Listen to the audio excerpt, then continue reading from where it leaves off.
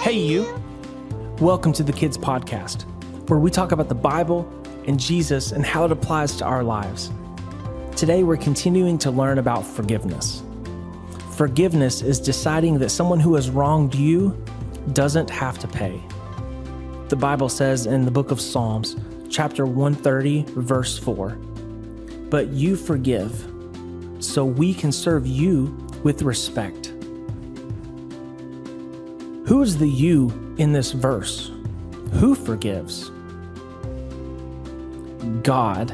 God is the one that forgives. And who can you serve with respect?